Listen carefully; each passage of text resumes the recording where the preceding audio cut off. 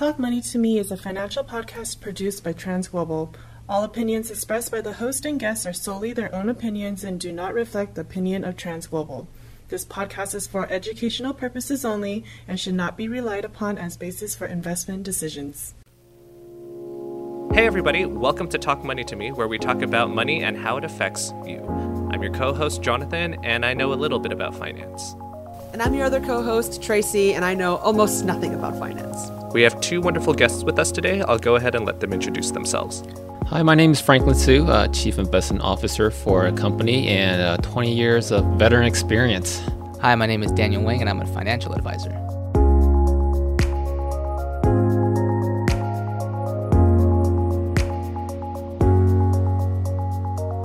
Great. Let's go ahead and jump into our topic today, which is traditional investments, equity, aka stocks. Equity is a term that we don't usually hear. So could you explain what exactly is equity? Is it the same thing as stocks, or is there a little bit of a difference? So you buy a stock to have equity. They're the same thing, but just a stock is the name of the thing that we can buy. So essentially what equity is just a percentage of ownership of something. In this case, when you're buying a stock, you're buying a percentage of ownership of the company. For example, like Apple. If I'm buying an Apple stock, I'm buying a small percentage. I'm owning a small percentage of Apple. So if Apple were a pie, we would just have a piece of that pie, basically. That piece of pie is yours to keep to represent your ownership of Apple. So what does it mean when people say that they, like I've bought a piece of pie, right? And I've now eaten it. It's gone. I'm just kidding. But what does it mean when people say they can make money off of stocks? Well, the idea of owning a portion of the company is you're hoping to benefit from the company doing well. So just giving everyone an example, I remember back in the days, and I'm going to date myself for saying this, but I remember I was in the gym and I started seeing people wearing this they're carrying this white music MP3 player with white earphones. I mean, obviously now we know what it is, but back then it was something new. So I started seeing more and more people carrying this product. So then one day I was out of curiosity, I went up to the guy and I said, hey, what is that MP3 player you're using? What brand is it? He said, oh, it's Apple. I'm like, wow, okay. So I found out that Apple is publicly traded, and I said, well, if Apple keeps selling these music players, then their stocks can go through the roof because they can make a lot of money. So the stock price usually goes up when a company does well, sells a lot of products.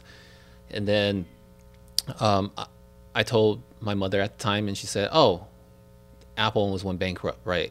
Don't buy it. It's a bad company.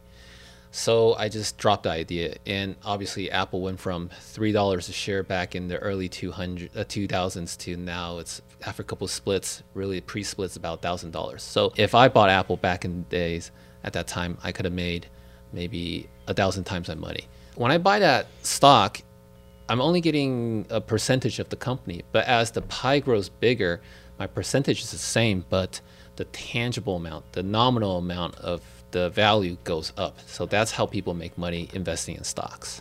Yeah, I guess it never occurred to me when people were saying like, oh, $3 a share or $5 a share. I never thought about it as a percentage, and I guess that makes sense mathematically if the pie originally was like a small pie and then it became an extra large jumbo pie that I bought a percentage rather than a dollar amount, then my slice of pie would get bigger with the whole pie. You're correct. But there's also risk in the market. And what kind of risk in the market? Well, what happens if you buy the pie and then someone just dropped the pie, right? And there goes your pie. Another thing could happen too is like if you say you bought a apple pie because you really like apple pie. Like an apple pie or an apple pie? Like an apple, like the fruit pie. Okay. Okay. And then at the time, everyone loved apple pies, so the pie grew really, really big, right? And a lot of people wanted apple pie. But then a couple days later, everyone was like, apple pies are kind of overrated. The new trend is blueberry pies. And all of a sudden, nobody wants apple pies. And now you have this big piece of apple pie, but what are you going to do with it? Right? Oh, so it sounds like the value of the pie is also determined by the people who invest in it. Partly, yes. So the two components of this is really like what Frank said earlier, how well the company is doing. And the other part is kind of what the masses, what the investors think of the potential of the company. So let's say I, do want to start getting into stocks and having equity. It's not something that I can just go down the street and be like, hey, here's my money, go make money for me. So what's the process that an everyday person, an average Joe, would have to do to get in? It's very straightforward. So you can go to any brokerage house, for example, Fidelity, Schwab. What is a brokerage house? I would like to use an analogy. So brokerage house is sort of like Amazon, right? When you go on Amazon, you have to sign up for an account. And after you sign up for an account, you have to link your credit card to it, right? So essentially you can transact on Amazon. Then you can shop on Amazon to pick the products you want to buy. And also you can be a seller on Amazon and sell products on it. So a brokerage house is the equivalent of an Amazon, but allows you to buy and sell stocks. And they also have Black Friday deals then. They have Black Friday deals when people are panicking, like March this year, right? So for this brokerage house, because we live in a digital age, you're saying that it is only digital, or there are places that I can go to with real people I can talk to, or is it just I go and I make an account and now I have to figure out how to buy stocks? I mean, when I go to Amazon, I know what I'm looking for. I know customer reviews. I know that I know what specs I'm looking for when I'm buying a computer. So what are sort of some things I should be looking for when I'm browsing stocks? In your example, when you said that if you're buying a computer on Amazon, you know what to look for, right? Yeah. But if you're looking at a spec sheet of a computer and if you don't know what's going on and you read, hey, maybe I see a Intel i9, like 10900K, 32 gigs of RAM, a really nice GPU. If you don't know what those terms mean, you don't really know what you're buying. And you see all these fancy terms, you're like, oh, this looks good, but it might not be good compared to what's actually on the market. And this is the same thing with stocks. You have to do a little bit of research to learn what these terms mean and to learn really what goes into the value of a stock. I think with all investors, whether you're new or in the middle path or older in experience, you all most likely will go through three paths. The first path is the study path. So at this point, you are just a piece of white paper. You don't know anything. So you're doing your best. You're learning everything. So I equate this to drinking water out of a fire hose, right? Ouch. I know. It's rough. Trust me. But once you pass the first stage and you enter into the second stage is when you start realizing what works for you and what doesn't. So at stage 2, you're doing addition by subtraction. You're eliminating all the things that doesn't work for you, doesn't fit your personality. And at this point, you will be making money, but then it's not consistent. And a lot of people give up at stage 2, but I would say don't give up, because once you pass stage 2 and enter into stage 3, that's when you will be consistently making money. And the difference between stage 2 and stage 3 really is your emotional management, your EQ management, and also your bankroll management. Could you give us a little bit more detail as to what you mean by those terms? Sure. Let me ask you a question. Let's just say if I'm doing 10 questions and I got 9 out of 10 wrong, is that a pretty lousy result for me? Yes, I would say so. So with the same logic, if I pick 10 stocks and right after I pick 10 stocks, 9 of them goes down in value and only 1 went up in value. In your opinion, do you think that seems like I'm a lousy stock picker? Yes, I would say. Okay. So that's what average people's mentality is. Okay, I have to pick a lot more right than wrong. My win rate has to be high. However, if you add in another element, which is the bankroll management, then everything changes. Let's just say 9 out of 10 picks, I lost money, but each trade I only lost $1. So my total loss of the 9 wrong picks are $9. My 10th trade, I picked the right stock and I made $100. So now what's my total gain or loss? $91. Exactly. So you can see that with proper bankroll management, I could be a lousy stock picker and still make money. But then the key is not to panic when I'm picking the wrong stocks and not to sell my winners too early when I finally got it. I think key there too is like what Frank said, is managing the bankroll, right? Managing your emotional part of it. Just don't sell. Don't think that oh, after it'll recover. Like if I'm losing on a stock and I'm losing $1, don't say, oh, it might recover, I might still win, right? Set hard rules for yourself so that you can get out when you need to get out. But also set rules for your ceiling, saying, hey, if the stock is doing good, I don't need to cut my earnings off early. I can just kind of let it grow. I'm someone who really needs practical steps. I can't determine what kind of investing that I would want to do if I don't even know what kinds are out there. So maybe there's a starting place that you guys could recommend? Sure. Basically 3 areas where people can excel in terms of their investing style. So number 1, there's a long-term investor. First person that comes to mind is Warren Buffett, right? Their time frame is about years plus, right? Very, very long term. They don't lose sleep over a day's stock price moving average. The second group, they're called the traders. So usually their investment time frame is about a couple months to a year or two. So they usually hold their investments for a couple months to a year. And the third group is called the day traders. Usually they go in and out within the day. And so first you have to determine which type you want to be.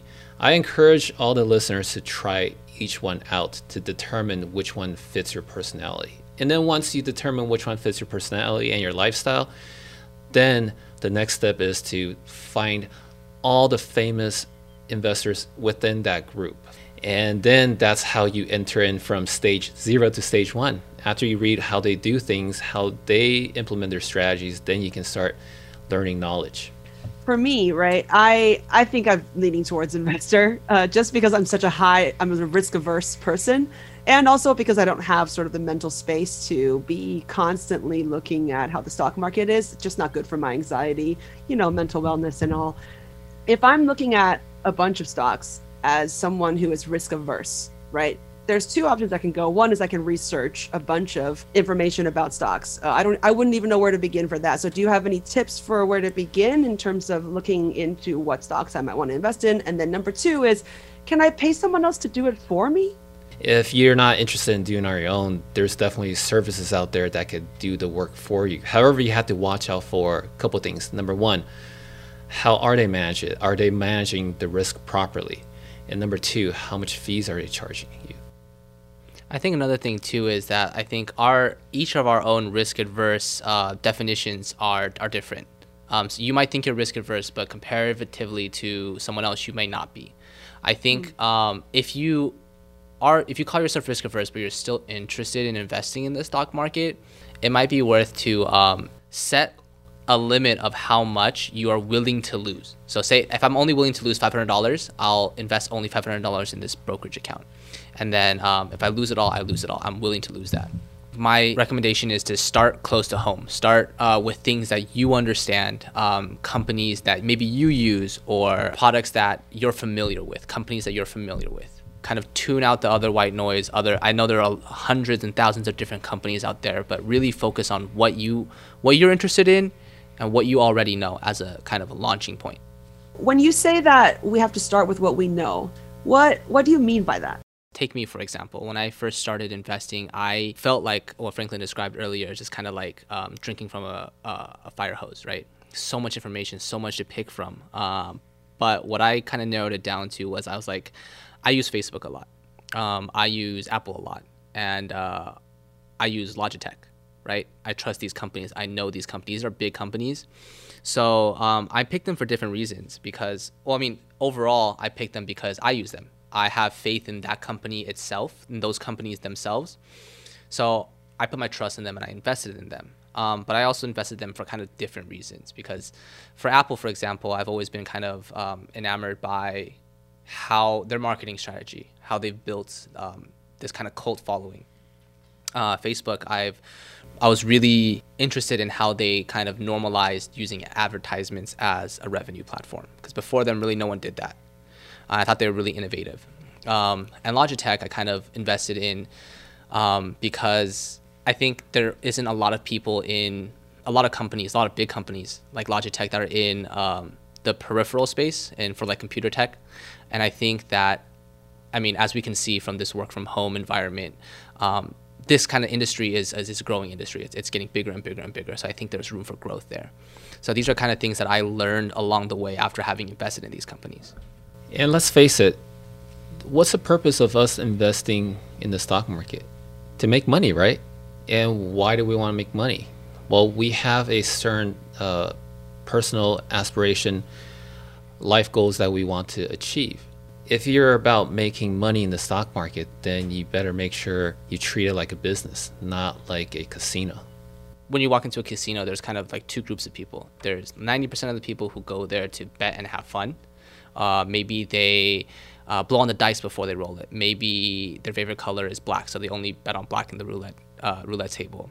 And then there are the select few who treat the casino as a business, who might count cards or place bets based on an algorithm or based on numerical data that they're given at the tables or on the floor. So if you're trying to earn money through investing in stocks, treat it as a business. Numbers typically don't lie. Just follow your strategy that you've developed based on your personality, your risk tolerance, your experience. Follow those rules. So it sounds like there's a lot of information here, and I know that we're going to be able to tackle more of this stuff in our future episodes. We had talked about things that we should start doing, how to open an account, how to start getting into the market. We've talked about some things about what we need to keep doing. Got to make sure that we're checking our emotional management and our bankroll management. Is there anything that we might need to stop doing? I think the emotional management is kind of the stopping point. The stopping point, yeah. Okay. Stop letting your emotions rule when to either pull out of a stock or enter a stock. I think one of the mistakes that I've made a lot of is thinking, take Tesla for example. I thought Tesla pre-split at 700 was too expensive, so I didn't buy in. Lo and behold, it went all the way up to 2,000, right? So I missed out on $1,300 worth of earnings because I thought it was too expensive. But if I, maybe took the time to research a little bit more, I may have found something that could indicate it's actually worth more. So that was an example of kind of just relying too much on my emotions, on my own personal feelings versus looking at the numbers, looking at the facts. Well, with that, I just want to thank our speakers once again for joining us today. And this brings us to the end of Talk Money to Me. We'll catch you on the next episode. Thank you very much. Bye.